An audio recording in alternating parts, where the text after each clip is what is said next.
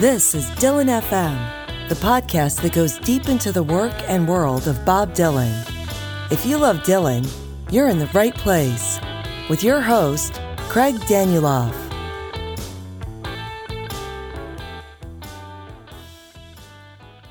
When rock and roll emerged in 1955 and 56, Bob Dylan was 14 or 15 years old. His birth was perfectly timed to get the full force of Chuck Berry and Elvis Presley and Buddy Holly. Who better than a teenager to take notice, to be influenced, and to have the time and energy to really listen and learn? In today's episode, we dive into exactly what Bob Dylan likely heard and how it appears to have showed up in his later work. We're discussing Bob Dylan and rock music, continuing our walk through one of the most celebrated of all Bob Dylan books, Song and Dance Man, with its author, Michael Gray. Today, we're looking at Chapter 3, which is called Bob Dylan and Rock Music. In earlier episodes, we discussed Chapters 1 and 2 and learned how Dylan learned from and used folk music and then the world of literature. In each, we've been shown clearly how Bob was influenced by whom and what he did with what he read and heard. And today, we'll learn those same lessons about how a young Robert Zimmerman took what he heard on his AM radio in Hibbing, Minnesota, and used it to become the force we know as Bob Dylan. One small example. Did you know that the way Bob stretches and bends words to make rhymes that would otherwise not be there was a technique that he first heard from Fats Domino? I didn't, but Michael walks us through the history of popular music at the time in a way that tells us what is, I think, an interesting news story about the formative years of Bob Dylan. As you move through this episode, we'll hear excerpts from the book, often talking about the specific characteristics, styles, and skills of some of those early rock and roll innovators. And then we'll talk about how those examples resonated or were later applied by Dylan. Our guest reader for this episode is Minnesota musician, author, and broadcaster Paul Metza. Paul has his own book about the recording of Blood on the Tracks coming out later this year, and you can find links to his work and more about him in the show notes. Chapter 3 and our conversation today ends with a discussion of how Bob Dylan contended with and reacted to and managed the process of being a rock star. Like everything else he did, as you'll hear, he took the smarter and road less traveled. The book we're discussing, Song and Dance Man, The Art of Bob Dylan, was first published 50 years ago. It was revised several times over the years and grew to over 900 pages. And it's just been put back in print. You can order Volume 1 of the 50th anniversary series at Amazon in paperback or on Kindle. Convenient links are in the show notes. Now, here's our discussion of Chapter 3 from Volume 1 of Song and Dance Man.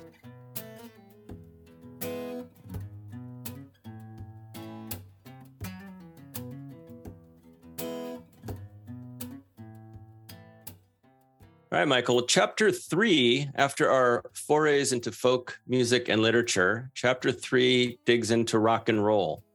The chapter starts with a bit of a history of rock and roll, and I think you're making a point about the world Dylan grew up in and the things he might have heard and so forth. Why don't you share with us a little summary, if you will, about that?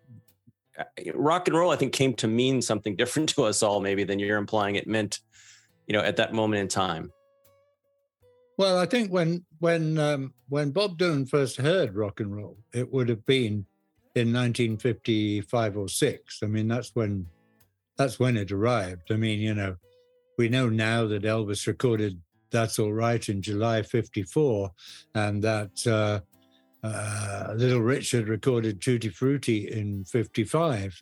But for most people, it certainly didn't arrive till 55. And I'm not sure that Elvis's "That's All Right" could really be called rock and roll anyway. I mean, no one knew what to call it at the time.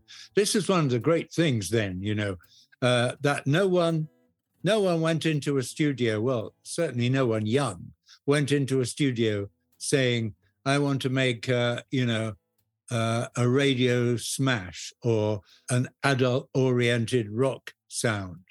There were none of those categories, There was kind of easy listening, light entertainment, horrible stuff, crooners and all that lightweight jazz and so on.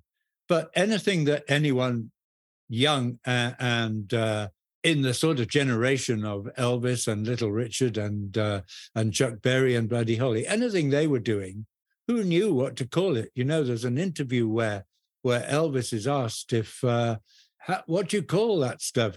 Is it bebop? Bebop. And Elvis says, well, I guess, you know, nobody knew. In other words, the whole thing was completely wide open.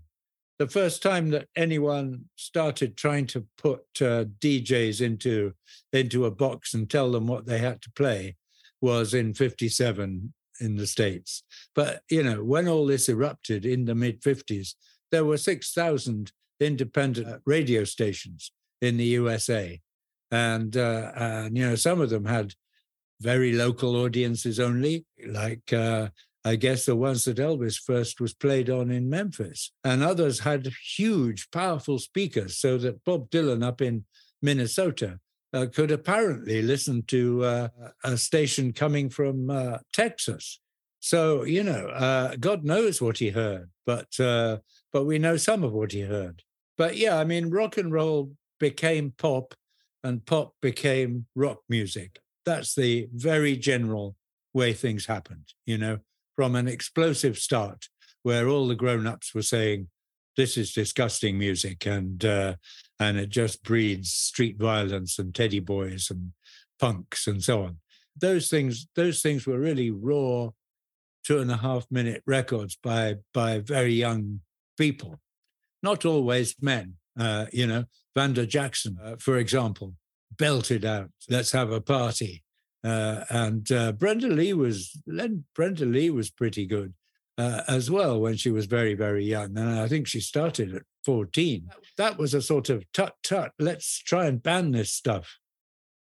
That was the response that got. And so gradually, by the end of the 50s, that had been squeezed off the airways more or less completely. In terms of radio anyway, and radio was the only thing that mattered apart from actual record sales. And it was radio that allowed people to hear what records they wanted to buy. So by 1960, it was a lot prettier and softer, and it was just, you know, pretty boys, Bobby V. A lot of them were called Bobby and Johnny. And they were just, you know, singing stuff with pizzicato strings behind them, and it was different. It was safe. It was okay to have on the radio. And in Britain, it was particularly welcome that you could have British cover versions of these American records.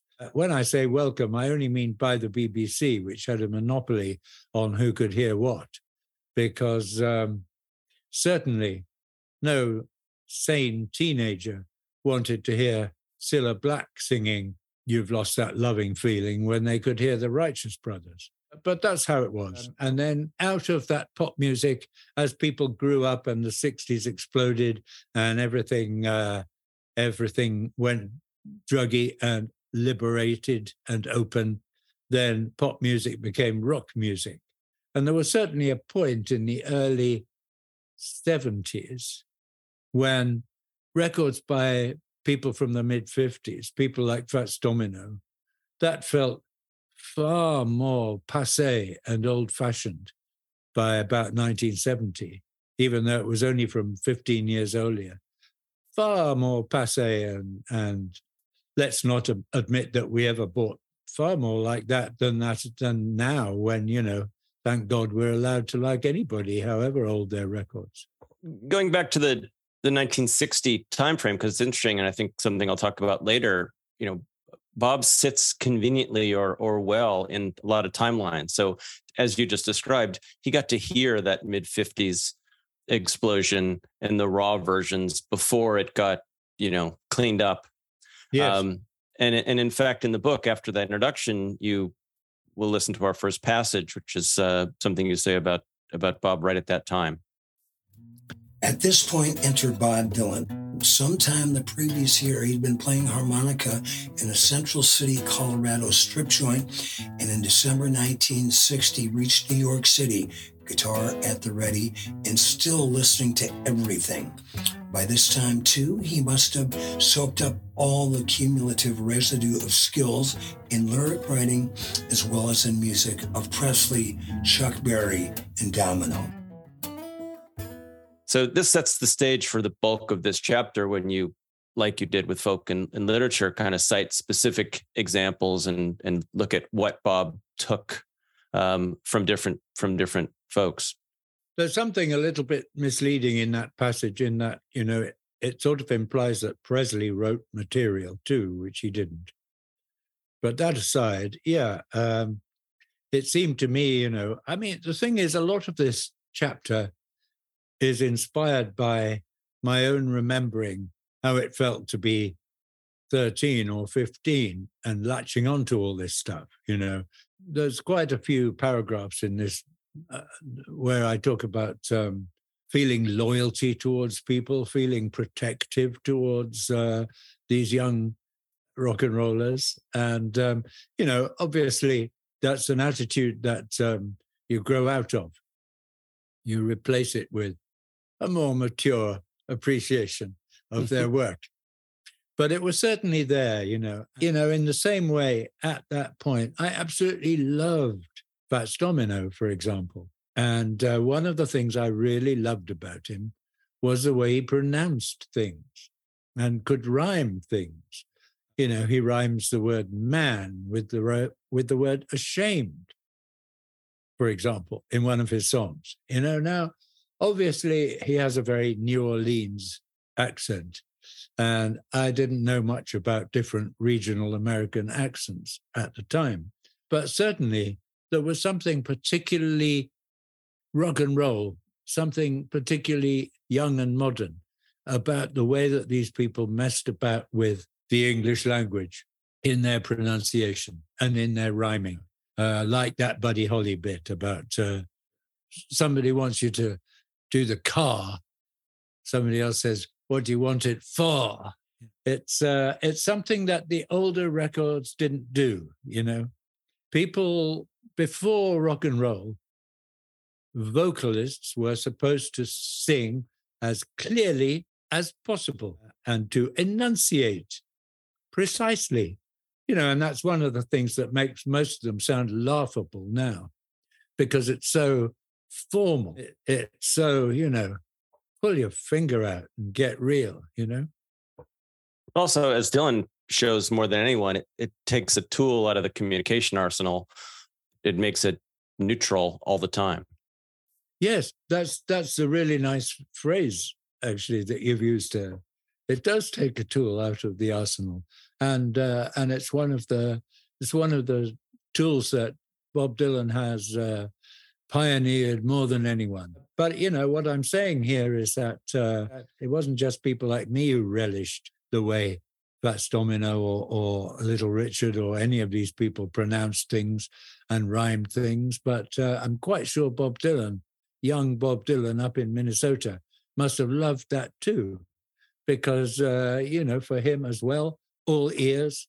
It was part of the antidote to school. It was part of the antidote to the locked-in traditional family that he was part of too. Yeah, well, let's listen to a section of the book of this chapter, Chapter 3, where you specifically talk about Fats Domino and what Bob might have taken from him. What Dylan did gain from the years up to 59 were lessons learned from Fats Domino and Chuck Berry, Elvis Presley and Buddy Holly, relatively specific things from highly distinctive artists. Fats Domino taught white pop fans about idiosyncratic flexibility in lyrics, particularly in rhymes, through odd emphasis, a Dylan trick, and odd pronunciation. And Domino's good-hearted man, he manages by his accent and his disregard for consonants to make the word man rhyme with shame. No mean feat. Yes. The way he rhymes half sick and traffic is an example that he's taken from those people, It's a great thing that he does with words, obviously. People talk so predominantly about the words he uses. People talk less about the way he pronounces them and forces them to rhyme if he wants to. The most dramatic ones get a lot of attention, but there's so many subtle, orphanages and things like that people go on about. But there's a thousand more little absolutely, twists. Yeah, the most spectacular one really is in Groom Still Waiting at the Altar, I think, where he rhymes January with Buenos Aires. Yeah. Oh, and it's fantastic. And he completely pulls it off too. I mean, it's just marvelous. Yeah. And that, I think the fun thing about this chapter, and them all in their own way, is connecting that back and saying, hey, look, there was this guy, Fats Domino, who he would have heard at the perfect time, a few years before this, and who did this. And again, as we talked about in the last chapter, it's not something Bob made up from whole cloth on his own. Sure, of course. And also you have to remember that, as part of what shows us how much attention he paid to all that rock and roll and took from it, is the fact that, he had an electric guitar before he sold it to go into folk music. Well, it is another interesting thing relative to the simplistic view of Dylan that he started in folk and came out, versus a more complex view where folk was an aberration for a short period of time, or an opportunistic thing that was what was happening in the village, and so he played that game because that was the game that was being played. I don't think it was just opportunistic though. I mean, I think that if he was still listening to the radio in 59 and 60, he was hearing the soft, boring pop that had replaced rock and roll on the radio. He was hearing, Send Me the Pillow You Dream On by Johnny Tillotson, that sort of stuff. And clearly for him, being a very bright guy, this was not enough. And when he heard, when people like John Pancake played him folk stuff up in Minneapolis, St. Paul, he heard that there was far more in it than 1 o'clock, 2 o'clock, 3 o'clock rock, as well as far more in it than Send Me the Pillow You Dream On. Yeah. Well, let's look. The chapter then goes on to another pre-1960 influence on Dylan, Chuck Berry. Let's listen to a few paragraphs he wrote about the two of them. Dylan also took over Berry's manipulation of objects and the details and ad-man phrases that surround them. There are plenty of equivalents of that cherry red 53 in Dylan's rock songs. Dylan doesn't go in for the masked place names Berry parades so generously, although there is one song less characteristic than just interesting, which crams in all of the following names. It's the unreleased Wanted Band: California, Buffalo, Kansas City, Ohio, Mississippi, Cheyenne, Colorado, Georgia by the Sea, El Paso, Juarez, Shreveport, Abilene, Albuquerque, Syracuse, Tallahassee, and Baton Rouge. It's also true that Dylan could never have written a song like Tombstone Blues without Chuck Berry, nor especially could Subterranean Homesick Blues have come into being without him, either in its musical format or its words. It needed Berry's Too Much Monkey Business first. That one, that's a spectacular example. I mean, half of the Chuck Berry song sounds very plodding and old-fashioned, and has done for decades now.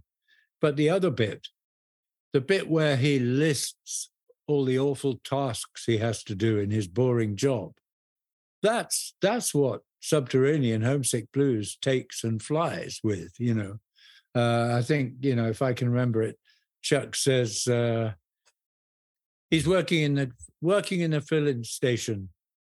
Too many tasks. Wipe the windows, change the oil, fill the tank, whatever.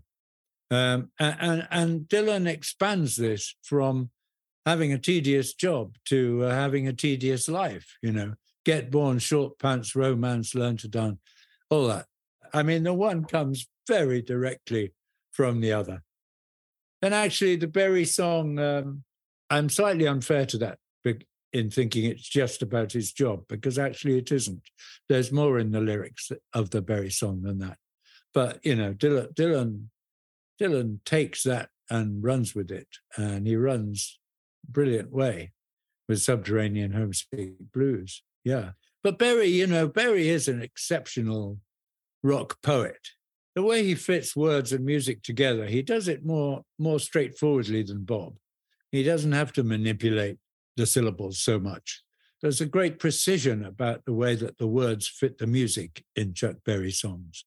Even when he comes out of prison in 1964 and releases Nadine, it's just so beautifully constructed. Most people, if they went back and tried to make rock and roll records in the 60s, 63, 64, they were never nearly as good as they were in the 50s when they made them in the first place.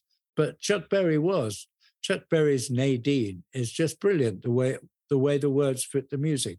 As I got on the city bus and found a vacant seat, I thought I saw my future bride walking down the street. I shouted to the driver, "Hey, conductor, you must slow down. I got to see her. Please." Volume 1 of the new 50th anniversary series, which is called Language and Tradition, is available now at Amazon, in print and on Kindle worldwide. We're going to do a bunch more of these podcasts, continuing to walk through the book, so dig out your old copy or order a new one. There are links in the show notes to buy one at Amazon. If you're hearing this, you're listening to the public version of this episode. There's also an extended version. They're usually about twice as long, available to FM Plus subscribers. You can sign up for just $4.99 a month and get the full version of this and all of our episodes, plus member-only episodes as well. And to make it a great deal, that one price covers all the podcasts in the FM Podcast Network. You get extended editions, bonus episodes, and full archives for all of our shows. Plus, your subscription makes these great episodes possible. Subscribe right in the Apple Podcast app and get the longer episode right now. Or, if you use another podcast player, visit fmpods.com to sign up. Did you enjoy this show? Then please rate this podcast and leave a review. It really helps. And take a moment to follow this podcast so you don't miss upcoming episodes. Thanks for listening.